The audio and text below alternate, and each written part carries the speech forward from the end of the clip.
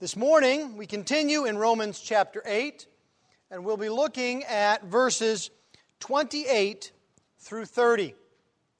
If you would please give attention to the reading of God's holy word. For the word of the Lord is completely inerrant.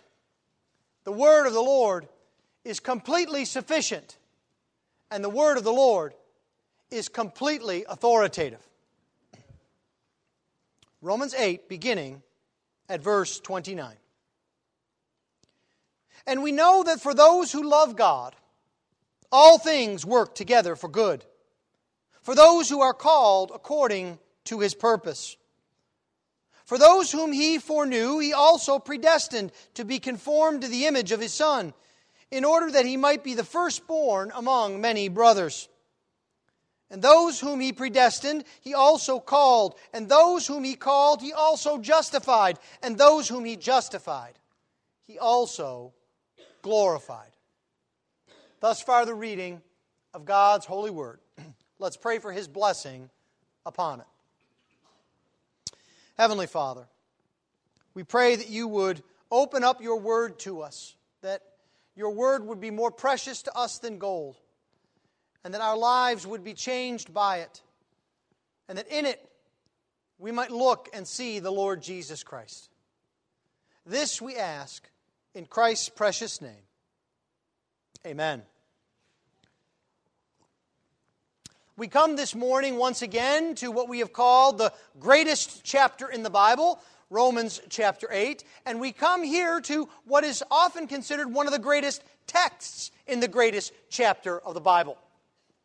And so as I was studying it this week, I decided that I had to do something new, something that I've never done in the pulpit before. Now, if that scares you for a Presbyterian pastor to say that, it's okay, because when I mentioned that to my wife, she gave me the look. And then when I texted my son, his immediate response was, "Are you going to make the elders angry?" I hope neither will be the case. But what I would like to do this morning is, because this text is so grand, so majestic, so theologically rich, and yet so practical, is that we're going to break it up into part 1 and part 2. I'm going to preach on it for 2 consecutive weeks. Now, if you think that's a lot, I need to remind you that the great Dr. Martin Lloyd-Jones preached on these exact same verses 17 sermons. So I'm not in that rarefied of air. But what I would like to do is I'd like to look this morning, particularly at verse 28, and the practical pastoral implication of this text. And then next week we will look more at verses 29 and 30, and it will be more of a theological study that will build off of the practical and the pastoral. I also want you to notice that Paul puts the pastoral before he puts the theological, because he's concerned about people. So what we will look at this morning is really point 1. And if you like 3 points, there are 3 subpoints to point 1. Point 1 is the promise of God. And we're going to look at first who the promise is for. Second, what the promise is. And then third, how we know the promise is true. And then, Lord willing, next week we will move to the purpose of God and the perseverance of God. But let's begin then this morning with the promise of God and who the promise is for. Paul begins here in verse 28. And we know that for those who love God, all things work together for good. Now, at first glance, this promise seems completely unbelievable. How could everything in the world be good? Think about all the people in the world who are suffering. Think about all the evil that's in the world. Disease, disasters. Yet this is a very straightforward statement. It's not a complex prophecy or a parable. It's not a passage filled with hard to interpret or understand imagery. But this passage is a testimony as to why it is important for us to look at the Bible carefully. Because what our text does not say is that everything is good. At first glance, it may seem that way. It does not say that everything is good for everyone. No, our text includes specific limitations that are important. This promise can only be claimed by those for whom it is intended. And Paul is emphatic in the way that he brings this about. He's emphatic in the very promise himself. Now, this is usually the place where I give you some insight to the Greek text, and I tell you it helps you to understand the emphasis. And the Greek text does. But the good news for all of us is that in this instance, our English translation does exactly the same thing. Do you notice that in verse 28, what comes first are those for whom the promise comes, not the promise. Paul doesn't start with the promise and then say who it's for. He starts with whom it's for. That's exactly what the Greek text does. So before we even get to the promise, Paul wants us to know that this promise is limited to certain people. He says it is for those who love God. Now, limitation is not necessarily a bad thing. We might think about it in terms of distinguishing or even discriminating. Now, the problem with that is that discrimination or discriminating is a bad word in our society. That's because it's really only used in a certain way in our day and age. It's used to describe unfairly and without reason treating some people differently from other people. And we think this is wrong, and we should. Just because a person looks a certain way or comes from a certain place should not mean that we treat them differently, especially since all people are created in the image of God. But to distinguish between people based on ability or relationship is a very different thing. So, for example, young people who are here today, I need to tell you, I am under no obligation to pay for your car insurance, or to provide you a car, or even to take you out to dinner with me when I go out. But I do these things for the young people in my family. I distinguish because of the relationship. In the same way, if I were choosing a basketball team, if I were in a league in which you chose your own basketball team and you could choose whomever you want so that you could win games, I would not randomly select people from the phone book. I would pick James Harden. And I would have LeBron James.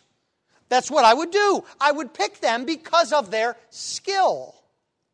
Now, in fact, Paul has been describing for us a difference between people throughout this entire book of Romans. There is a fundamental difference between people. It's not about race. It's not about nationality. It's not even about the difference between men and women. The fundamental difference, Paul says, is between those who believe in the Lord Jesus Christ and follow Him, and those who do not. There are only two types of people, Paul says. We may think there are all sorts of people groups, but there are really only two people, the Bible tells us. Those who believe on Jesus and those who don't. Isn't this the basic point of the entire first half of Romans? We saw at the beginning of this book that everyone is alike in being under sin. Everyone has sinned and fallen short of the glory of God. Everyone needs God, and everyone is under the wrath of God because of sin. But God has made a way out of His wrath. He has made a way out of sin. We saw this in the end of Romans chapter 3, that God has manifested a righteousness that comes by faith in Christ to all who believe. Jesus provides a redemption that satisfies the wrath of God. But Paul is quick to say that there's no boasting in this difference. The central part of this difference is that we cannot boast because we didn't make any of the difference. It's the work of God Himself in Christ that makes all the difference. So now let's get back to the promise that's at hand. Who is the promise for? First, Paul tells us it is for those who love God. Now, this promise is very specific. It is for those who love God. It is for Christians. Now, this makes sense because if there are only two types of people, Christians and non-Christians, how could all things work together for good for the people who do not love God, who do not believe, who are not redeemed, who are not forgiven, and who still have the wrath of God abiding over them? Paul has been telling us over and over again that the wrath of God abides over all who do not believe on Christ. So think about that. If you do not know the Lord Jesus Christ this morning, it will not be all right.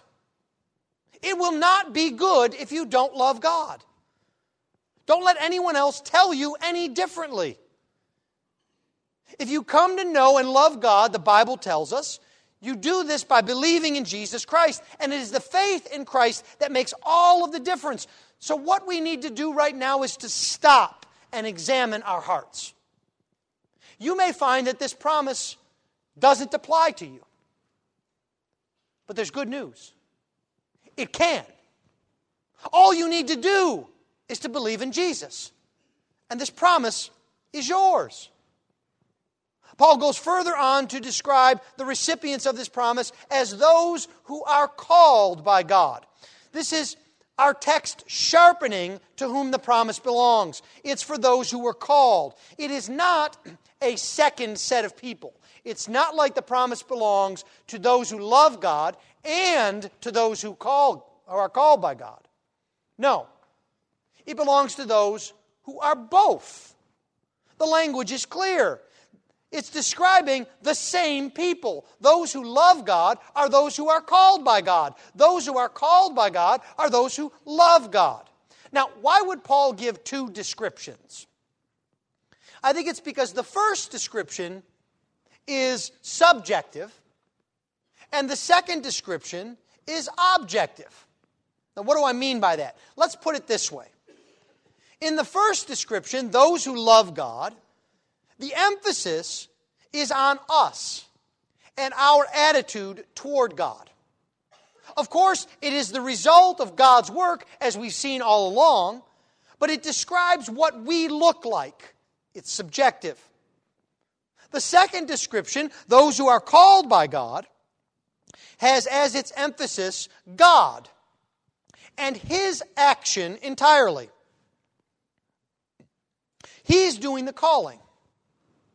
Notice there's no description about what makes us worthy of the call. It just describes God doing the calling according to His purpose. Now think about that for a moment. You who are weary, you who are struggling, God is not looking for James Hardens. He's not looking for LeBron Jameses or Albert Einsteins or William Shakespeare's. He's not looking to call the best of the best. He calls not according to our ability, but according to His purpose. So, what does it mean then to speak about God's purpose? Well, we'll look more at this next week, but for now, we can say generally that God's purpose is to take the weak things of the world and to display in them His grace and His glory. When God called Israel out from all of the nations, it was not because they were the best of the best.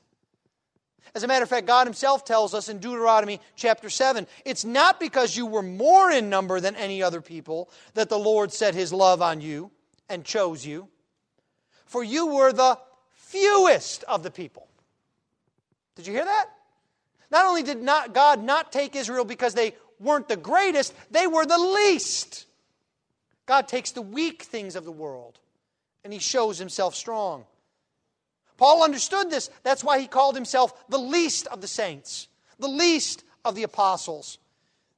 That's why our Lord Jesus Christ in Luke 9 says, "For he who is least among you is the one who is great." So who is the promise for? It's for those who love God and are called by God. So what is this promise then that comes to those who love God? What is the promise? The promise is not just that everything will be great. Now there is an old poem by Robert Browning that gives this impression. I think far too often we have imbibed this as part of the Bible, even if we don't know the name of the author, Robert Browning. And there's the famous couplet that goes like this: God's in his heaven, all's right with the world. And we somehow think that's the Bible. But it doesn't take a theological degree to see that all is not right with the world, even for Christians. Christians experience suffering, loss, disease, poverty, persecution. In fact, Paul was just writing about this, the sufferings of this present time, in this chapter. And he was reminding us that those sufferings are real. But even though they are real, they do not compare to the glory that is coming. But now at the same time, what we see is that the promise is real. If all of life were just random, there would be no difference between those who love God and those who do not. We need to understand that what Paul is talking about here is not just that things happen, but that God works all things. All things are not working together with each other. All things are working together with the believer, because God is at work. God is overruling all things for the good of those who love Him. So what do we mean then by all things? Now, it would be easy for us to see how good things in life work out for good. Right? Oh, the Lord has sent me a wonderful spouse. Oh, you know what? I got into the perfect college. You won't believe it. I have the best job in the world. My health is strong. I feel fine all the time. Now, if we think in those terms, it's easy to see how that works for good. But does this promise apply even to trials, to suffering, even to sin? That's what we have to look at, because the other perspective is easy. It's easy to see how good things work out for good. But how can bad things work out for good? Well, I think the first way that we can see this is that when things go wrong, it awakens us out of our routine. Most of our life is a routine, isn't it? We do the same things and we don't even really think about what we're doing. Have you ever found yourself on a Saturday in your car, you forgot where you were going, and without knowing you were on your way to work? Just because you were in the car driving? Kids, have you ever had an occasion where you got up, rubbed the sleep out of your eyes, got some breakfast, packed your school bag, and realized it was a holiday and you didn't have to go to school? You just did it because that's what you're used to doing. It's our routine. We all have these. But when things go wrong, we get startled. We are awakened. We have to pay attention. We have to look at the things that we are forgetting. Let me give you an illustration. Someone, for example, may not feel well. They may be tired all the time. They may not have the appetite that they've had in the past. They're not eating as much. They don't enjoy food. But they ignore these symptoms.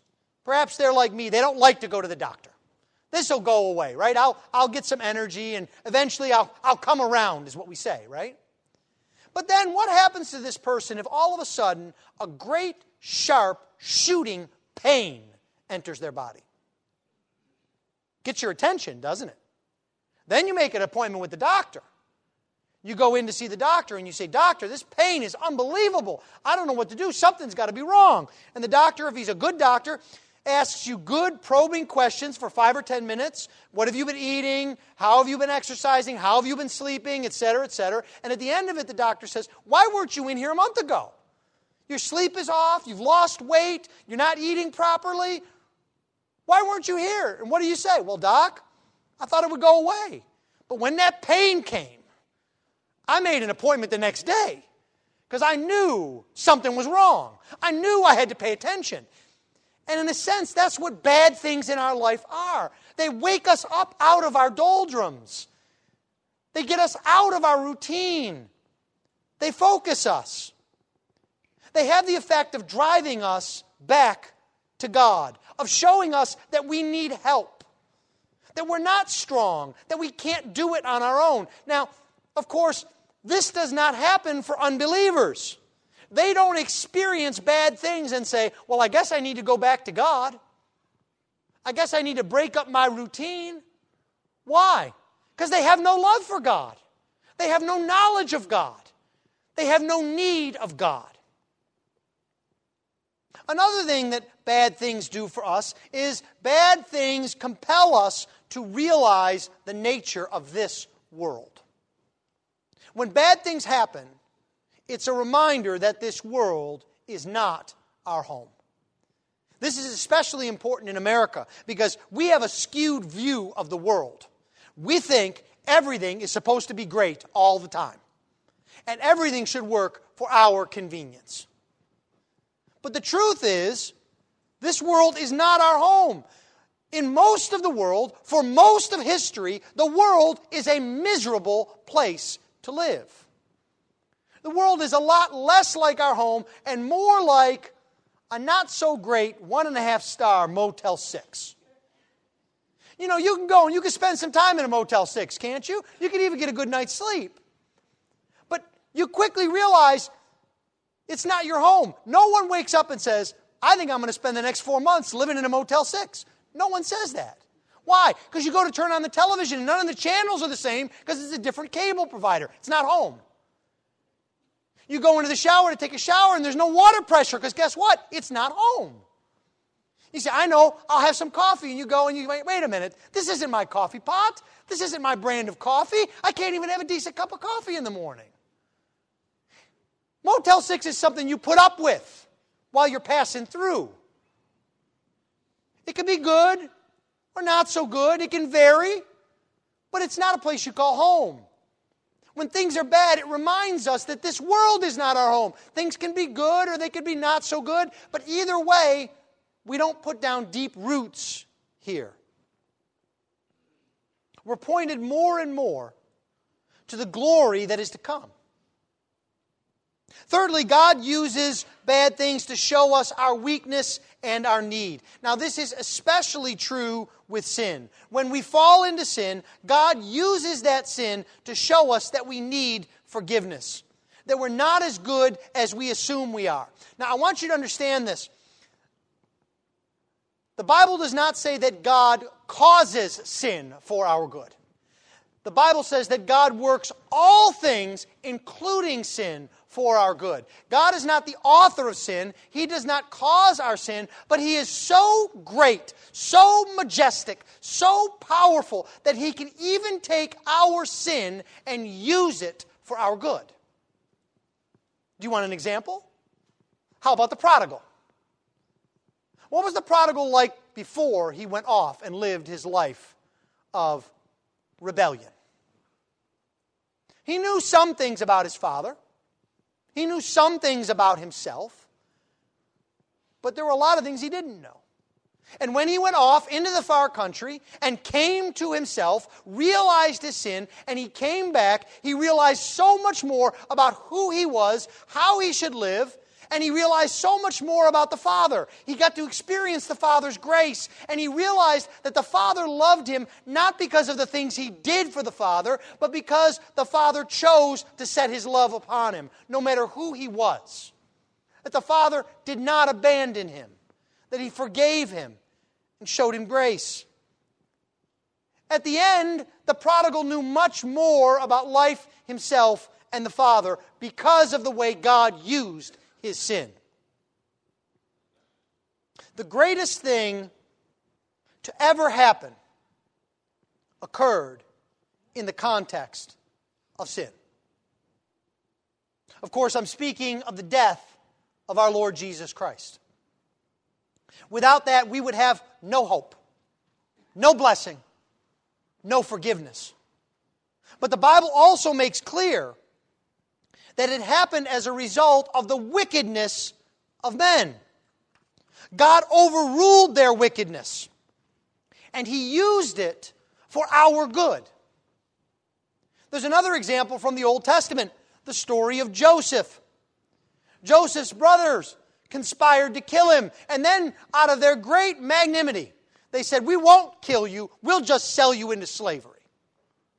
And they sent him off into slavery.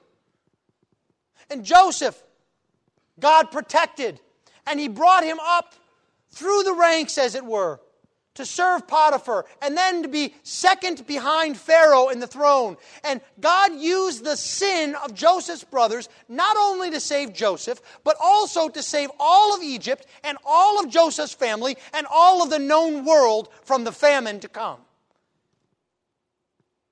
It is not that God caused that sin, but God took that sin and He worked out good from it. Only God can do that.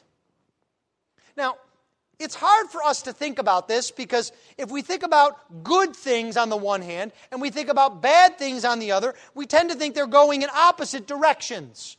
And so how can things going in opposite directions lead to the same place? And there's an old illustration that commentators use that I think is helpful. At least I hope we can use it. I hope there's at least a few here among us that have ever worn a watch. Now I don't mean a smartwatch. I don't mean a digital readout watch. I mean a real with the hands that go around the face watch. Have you ever had one of those, kids? Have you ever had a watch like that? Okay. Now, if you have a watch like that, imagine, do not do this at home. I do not want to be in trouble with your parents.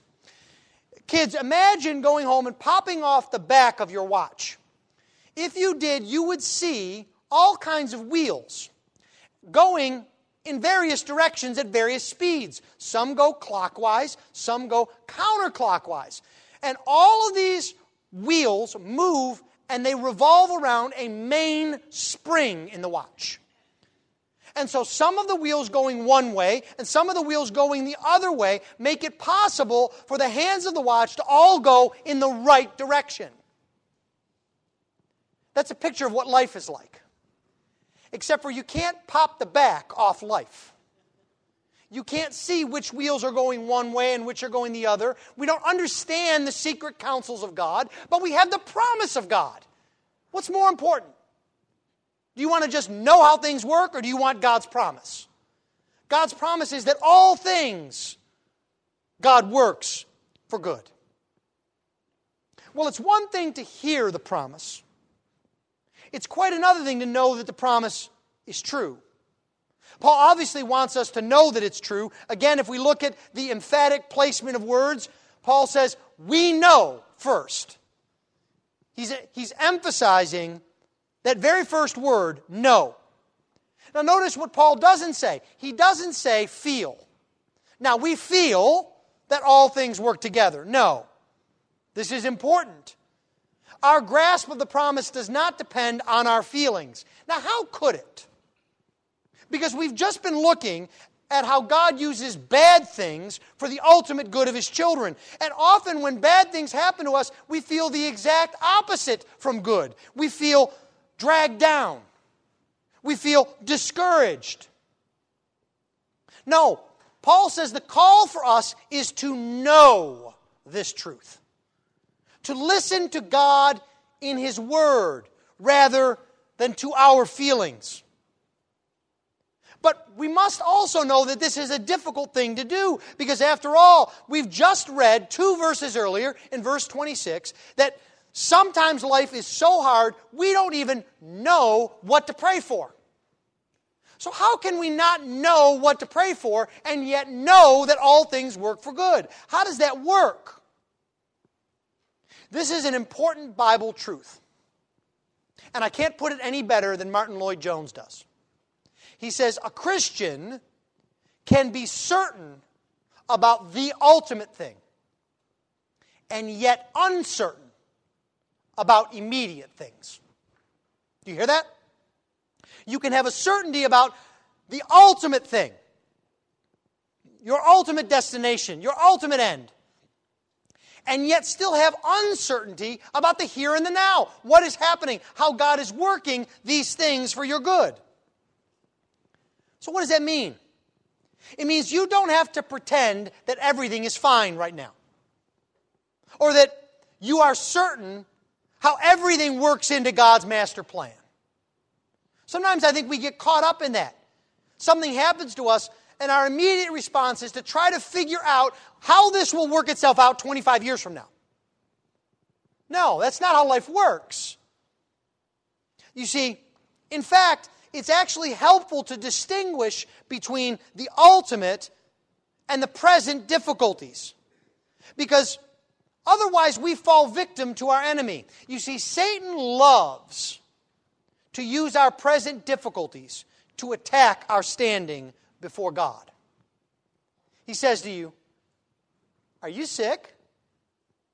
Well, God must not love you. Are you persecuted? You must not have enough faith. Are you having a hard life? Well, then you must be lost forever in sin." Do not believe the lies of the enemy. You can know that this promise is true. And you can know that this promise is true both generally and specifically. Generally, we know that this promise is true from the testimony of Scripture. We know it from the record of how God dealt with Israel in the Old Testament. How time and time again He sent nations to attack them, to convict them, to drive them back to Himself. We see it in the story of the saints who struggled and yet obtained the promise. Think about Jacob. Jacob who struggled and labored. Labored 7 years for a wife and then got the old switcheroo. And then he had to labor yet another 7 years. He was taken advantage of.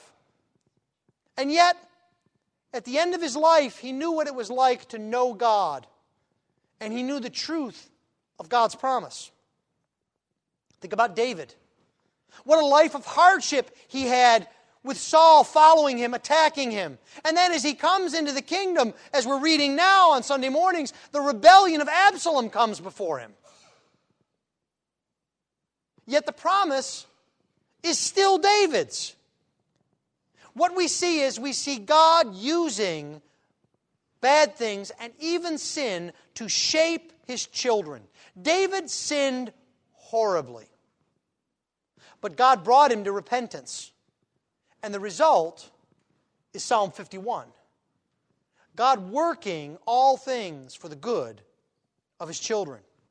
But you not only know that this promise is true generally in the Bible, it's one thing to say, yeah, I think this is how God works, but the more important question is, how does God work in my life? Knowing there's a promise out there is all well and good, but I want to know, is the promise mine? Does it come to me? And so don't stop at the general. Paul is not writing a theological textbook here. He's writing to real people. People just like you and just like me. And he's writing so they and we will know the promise of God. How can you know that this promise is for you? Well, look and discover if you conform to the description given to whom it applies. The promise is to those who love God. Now, this is interesting because Paul does not say believers, that the promise is to believers. And I think the reason for this is to show that this goes beyond just intellectual believing or assent. Because after all, James tells us that the devils believe and tremble. What Paul is talking about is a true belief, a true faith that changes who we are, that gives us hearts of flesh and makes us children of God. To show that true belief changes us. So you must understand this not in an intellectual manner. To love God requires more than reading about God, knowing about God, or debating others about God. Those who love God are engaged with their whole heart, their whole mind, their whole soul, and their whole strength. Now, do you know if God loves you? The Scripture teaches us that there is no greater proof of God's love to us than our love to God. Because it's, as John says in his first letter in the 4th chapter, he says, we love Him because He first loved us. And so if you wonder if God loves you, look to yourself and see if you love God. If you love God, the Bible says, you can't love God unless He loved you first. So God loves you. The second thing that we need to explore with ourselves is that this description of the recipients of the promise are those who are called. So we need to ask ourselves, have I been called? Now, we need to stop for just a moment, because our tendency, the intellectualizing in the same way that we intellectualize love, is to say, am I called? And then to try to peer into all-time eternity, into the hidden counsels of God, and find out if some way God has predestined me. But this is not what we are to do. There is a famous incident with the great Baptist preacher Charles Spurgeon. He had the habit on Mondays of meeting with inquirers, people who were affected by the sermon. And a man came into his office on Monday, and he said, Pastor, I don't know if I'm a Christian or if I could possibly be a Christian. And he said, why? And he said, because, Pastor, I don't know if I'm elect. How do I know if God chose me from before the foundation of the world? I don't know if I'm elect. And you know what Spurgeon said to him? Do you want to know if you're elect? I can tell you how you can know if you're elect. Are you ready? He said, yes, please, sir. Spurgeon said, choose Christ. Then you'll know you're elect. Because the only way you could choose Christ is if you're elect. Do not peer into the eternal counsels of God. Look at the here and now, how that eternal counsel is worked out. So if you want to know if you are called, ask yourself questions like this. Am I convicted of my sin? Does sin bother me? Do I hate sin? Do I want to be free from sin? Do I see sin as something that is horrible and puts a barrier between me and God? Or ask yourself this. Do I believe that the Word of God, the Bible, is true? The Bible tells us that the natural man does not believe that. He thinks it's foolishness in 1 Corinthians 2. So if you believe the Bible is true, then that is a sign that you're called. Thirdly, ask yourself this question. Do I see Jesus as the Son of God? Because the Bible also tells us that the only way that you can say Jesus came in the flesh and is the Son of God is by the Spirit. Is if you have the Spirit of God. So if you believe Jesus is the Son of God, come in the flesh, then that's evidence that you're called. Finally, can you say, I am what I am only by the grace of God? That's a sign of someone who's called, because he realizes only by the call of God is there any hope. Well, we've looked at this great, comforting promise of God. We've seen whom it's for. Those who love God and those who are called according to God's purpose. This great promise gives us hope in the midst of trials and suffering, because it puts the immediate in an eternal perspective. We can know that the promise is true because God has shown us in His Word. Next week, we'll look at that purpose of God. The purpose that God has in using all things for our good. We'll see how God is the author of our salvation from the beginning to the end. All for the glory of His name. Amen. Let's pray.